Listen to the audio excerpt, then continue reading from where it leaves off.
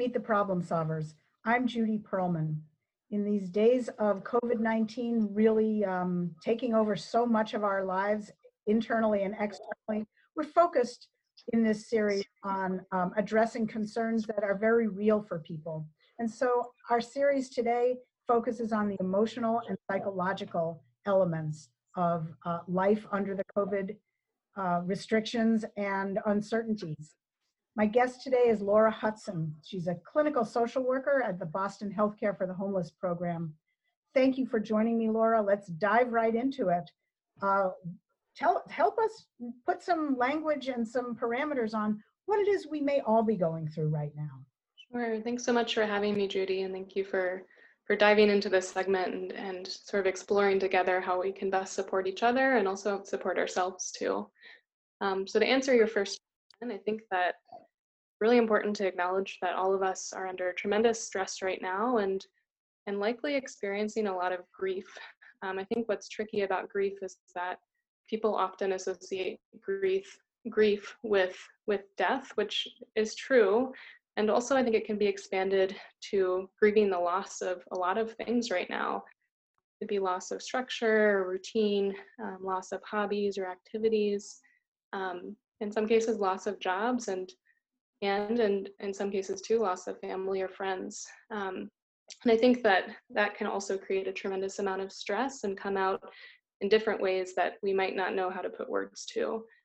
Some ways that grief or stress or present itself is that you may find that you're feeling more down or irritable than usual. You may find that you have a difficult time concentrating on tasks. In some cases, you may even find yourself feeling numb. And I think a really important part of self-care and being kind to yourself is allowing yourself to recognize what might be happening, calling it grief, calling it stress, putting a name to it, and normalize what you're experiencing.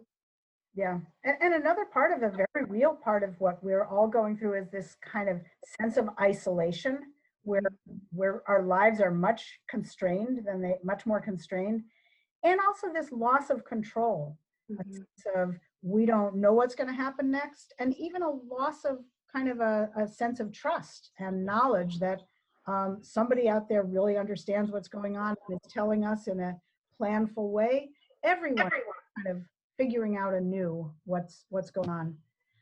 I guess as you and I have talked about, that kind of uncertainty can really reverberate even more for people who have been struggling with mental health or substance challenges before as well as during this time of COVID.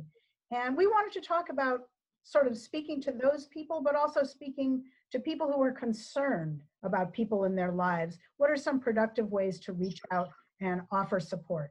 So thanks for taking us into this next piece.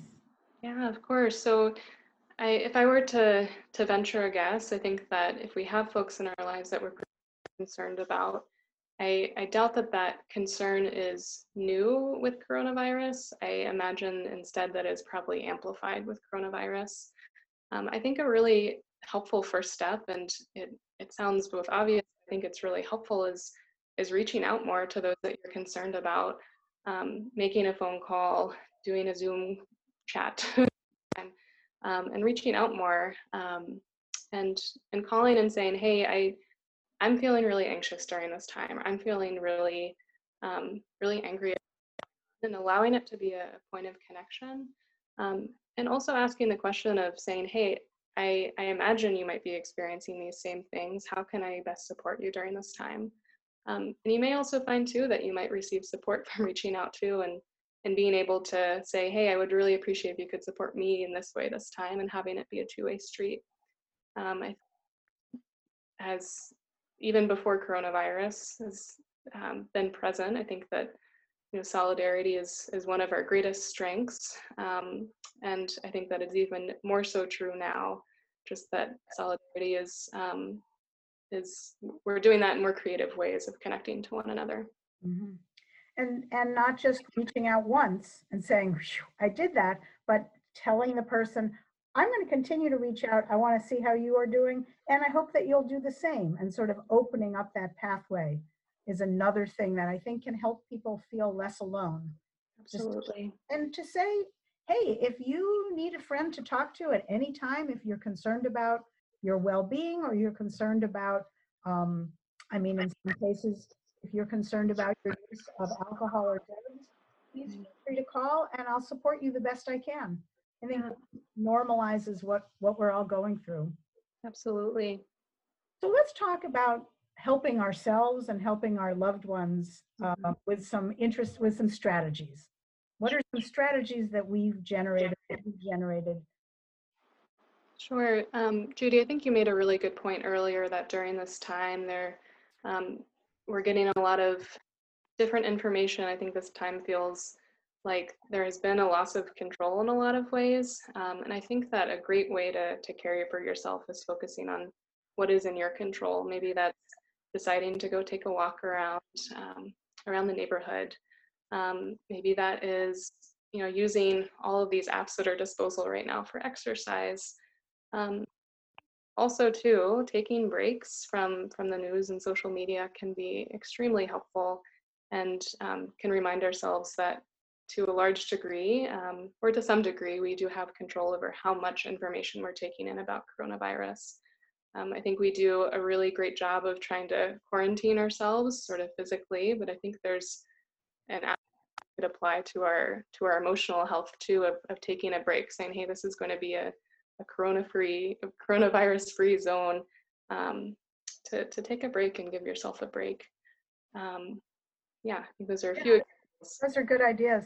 Well, another thing that we know is that a lot of groups, support groups, have moved online, and so there are online smart recovery groups, Alcoholics Anonymous, and other 12-step programs. A lot of programs offer Zoom platforms or other platforms to stay connected, and talking to people who are grappling with the same things that we're grappling with can be really helpful. So that was one thing that we also wanted to make sure to say is look for those. Absolutely. I think too, during this time, a lot of healthcare providers, a lot of therapists, counselors have actually moved to something called telehealth visits, or visits that are done over Zoom or by phone call. And I think that's really important to know that during this time, people may find that if they're connected with a therapist, I think they have to disconnect. And it may actually be the opposite, that in a lot of ways, therapy may be more accessible now, either if you are looking to continue with the therapist that you're seeing or you're looking to start. Know that telehealth is available. Also, some insurance companies too have actually been waiving co-pays for telehealth visits, which means that nowadays you even access therapy for free from your home, which is really amazing. I think a helpful resource to know. That is amazing. I was so thrilled to hear that from you, and I hope that will be helpful to other people. Mm-hmm. And in some maybe a less structured way, there may be times that you want to just talk to somebody. So there are things called hotlines, and there are things called warm lines. Mm-hmm. Maybe just help us understand the differences. Sure. So hotlines, I imagine a lot of people have heard of, and we actually wanted to provide some resources there. If either yourself or one of your loved ones, friends or family might be in a crisis situation, there are hotlines available. If there is sort of an immediate safety concern, of course, call 911. If you're in the Boston area or in surrounding areas, there's something called the BEST team, the Boston Emergency Services team, that will provide on-site evaluation and treatment and referrals for folks that may be experiencing a mental health emergency. And their number is 1-800-981-4357.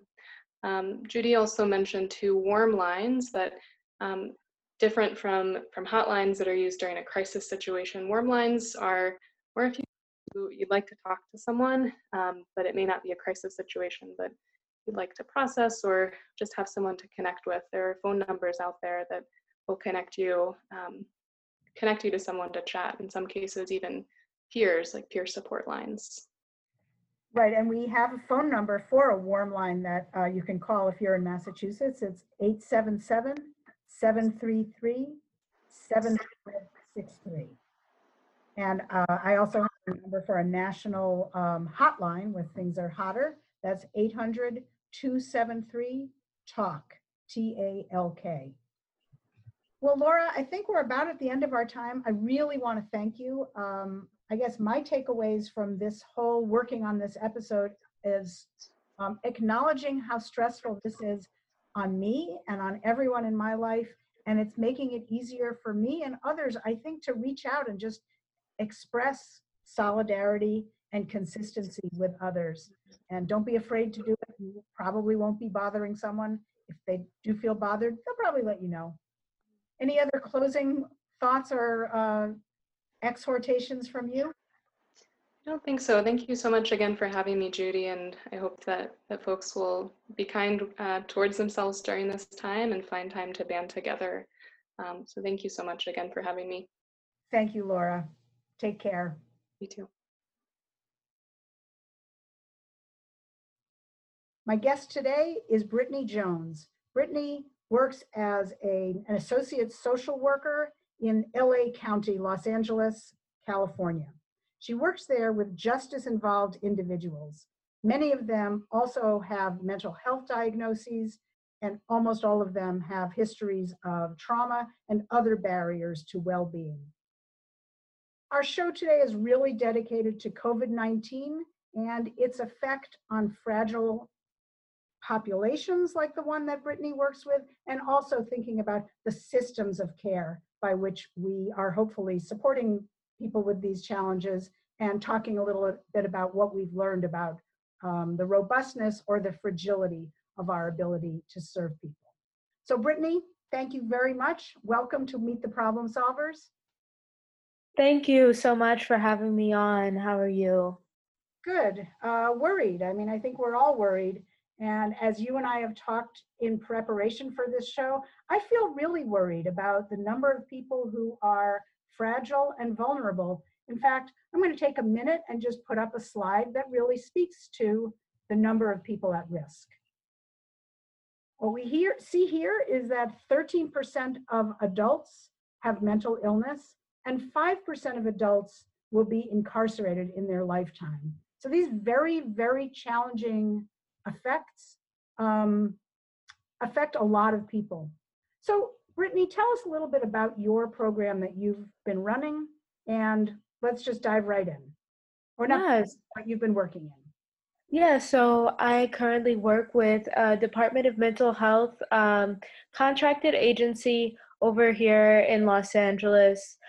We work with individuals who have a history of incarceration, have mental health diagnoses, and are released out into the community to receive community mental health. So typically they come out, they're placed in interim housing sites where they can stay, get some care, and they come receive therapy, medication if needed, and also attend groups to help them with developing a mental health toolbox so that they can be successful out in the community. So a group of them come right out out of incarceration into what you call interim housing. And as we talked about that before, that's what we think of as halfway houses, sort of maybe 2 or 3 people sharing a room, congregate meals. Is that the model? I mean, is that what we should be envisioning for that group? Yes, for the most part, it is like a what we traditionally would think of as a halfway home. People are sharing rooms. They receive their meals. They might do some groups there, but primarily it's a place for them to live and stabilize before they get independent housing. So the program that I'm working with actually is a housing first model. And that means that we're trying to provide people with the skills and the resources to get them into housing, permanent supportive housing where they can be successful, live on their own, potentially, and have a space for themselves. So that's the goal. When they first leave being incarcerated, they primarily are in these interim sites, though, however. And then some group of your clients then move on to their own independent housing, and you evolve your support for them? Yeah, so after a few months, a lot of the clients end up doing treatment with us, coming in, meeting with us, and we kind of make a plan for them to move into housing. So they receive a third-party voucher. It partners with landlords here in the city, and we're just able to get them housing in the community. Right. So we always want to make sure that they're supported. We check in with them. We help them learn how to do things like paying rent and getting your bills and making sure that their social security is turned on and all that kind of stuff if they do receive Right. it. So let's just as we sort of think again about what your program kind of as a microcosm of social services that serve an awful lot of people in this nation. There's a mix of a housing, a place that they're living. There's a mix of support for them, building their own income or building their own individual plan for their own future. But there's also a lot of therapy groups, support groups, all kinds of things that your organization is the fabric that is really trying to help them move outward with greater independence and health. Yeah, so that's very true. Not only do we provide that support with the housing, we also do provide groups, whether those are mental health groups, substance groups as well. We really try and support them. And then there is the component of the kind of like case management, daily tasks, making sure that they can get to the county buildings to get, if they need EBT or if they want to sign up for Social Security benefits. So we really support them through that process because it is a multi-level process and it can be very challenging. So I don't mean to cut you off, but I mean, let's just think about what COVID-19 has done in all of our lives. I mean, one day we were out in our offices and working, and then all of a sudden we were told to shelter in place, stay where we are, and really to minimize contact through social distancing. So Right. I think I'd like to ask you to kind of put us in the picture of how the COVID-19 like arriving has so drastically changed the lives and well-being of the clients that you've been working with. Yeah, that's a great question. So, here in Los Angeles, we really started to get a lot of information about COVID-19 at the beginning part of March. So, we were trying to continue with the groups. I would say on a Friday, we were doing the groups, but because we were trying to keep some normalcy for the clients. And then by that Monday, all the groups had been canceled. By that point, the Social Security building and the county buildings were all closed. Those individuals who were court involved, the courts went down to only doing a few appointments. So basically, their framework, and that's one of the things that we talk a lot about with our clients as far as like mental health. It's important to have a routine and a schedule, and be able to like do task to task. All of that was basically canceled or closed or moved around. So a lot of our individuals that I work with, the clients, they either had to stay in their interim site, basically with everyone. So the interim sites also locked down, saying that people couldn't really come in and out, or those individuals who are in permanent housing independently were told to stay in their house. So Right. So either they were crowded and crowded in without the ability to really go outside, or they were individually isolated. But yes. let's talk about communication, which is such an important part of the way that and in fact, if we are thinking about the larger social service system, communicating with clients and with clients' ability to communicate with you and with each other and be part of groups. Talk a little bit about how that has changed and your view of that. Yeah, so one of the that's actually one of the bigger challenges of this situation for our individuals who are in interim sites. I would say probably 2 or 3 days after a lot of the offices started to close, we attempted to try and get them on Zoom. Now, Zoom is a really beautiful thing, but everyone doesn't know how to use it. Each site is supervised independently, and there was no training prior to when we had to roll Zoom out. So a lot of sites were unable to pick up Zoom, figure out how to connect us with the clients through Zoom, which was a challenge because the people we meet with like regularly, we want to check in on them, safety plan, and that kind of was not able to happen because we weren't allowed to leave the office and meet because we had to participate in social distancing, which is understandable, but it made it very challenging to service those clients. Now, the individuals who are independently housed, that also had a unique set of challenges because a lot of those individuals might not have a cell phone, or they have phones that they get from the county building that turn off, so they don't have um, consistent communication devices. And that being said, even if they do, they might not be able to use them without support, which makes it difficult for them to not only communicate with us, but also the county went from being open, having the offices open, to suggesting everyone gets online and files their claims and takes care of things there, which they didn't really have the access to.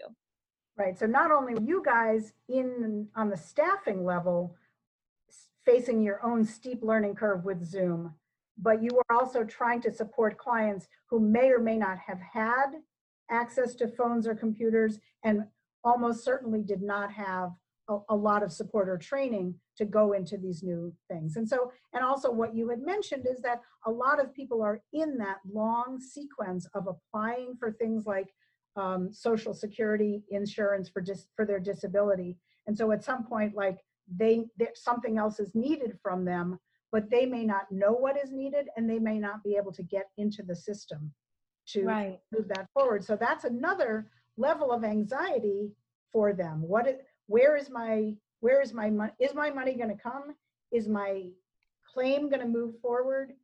Where is this and who's going to help me understand this? I mean, the level of anxiety for some of your clients and for anyone who is suddenly shut out of their social service network of support must Right. be enormous. So in our remaining few minutes, can you just give us some of the thoughts that have occurred to you as you think about, going forward? What are some of the really practical ways that we need to be better prepared to support clients?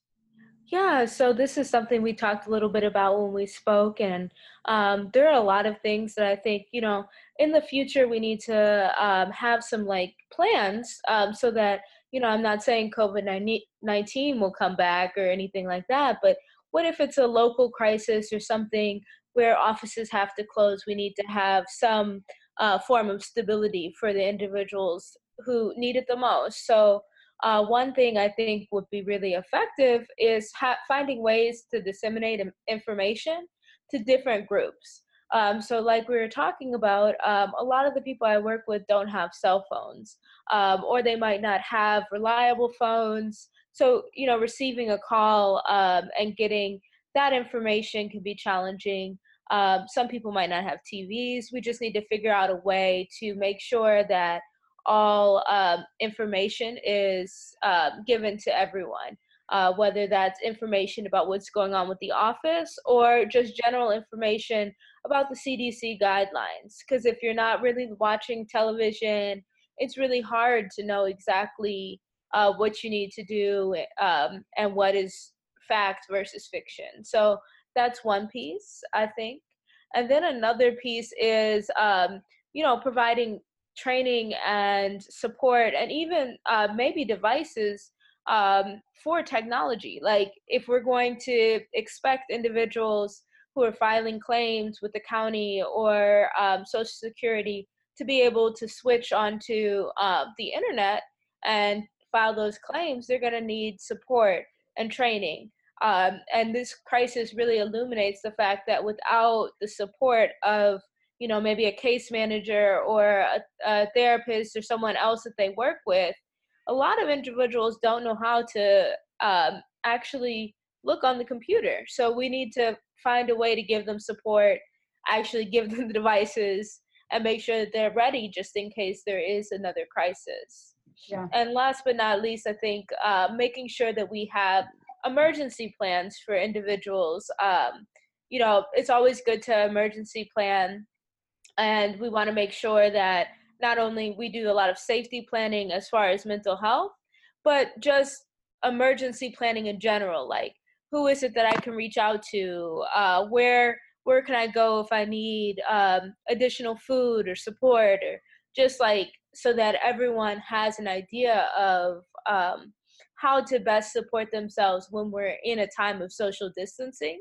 Not to say that we're not still supporting them in a viral capacity or virtual capacity, but finding that support in their communities as well. And so you're really talking about preparing now that, here we are, sadder but wiser. COVID-19 changed everything very quickly, and you're making some recommendations about being more prepared with tools and equipment, being more prepared with training and support, and helping clients be prepared with some of the information they may need to use, not only on the practical level, but also probably on an emotional and just kind of human contact level. Yeah. I think just making sure they know, that there is support and that there will be, it'll be challenging, but there is a tomorrow, and to provide hope. People tend to feel a lot of hope when they have some preparation and they have some consistency. So we want to provide that when we're in a good time. So when a challenging time comes around, people do have that support and something to look into. Right, and I will just say that one of the reasons we decided to do this show in this way was because we do know not everybody has a phone or a computer, but some people do have TVs. And so we're hoping that this will get out to folks, not just in Cambridge, Massachusetts, but also really to other people who are at home and wondering what to do as they face this. So Brittany, thank you. It's really nice to meet you virtually. Yes, thank you. And look forward to meeting up on the other side of COVID-19. I hope you Yes, stay well. thank you so much. Thank you for having me on. Okay, thanks.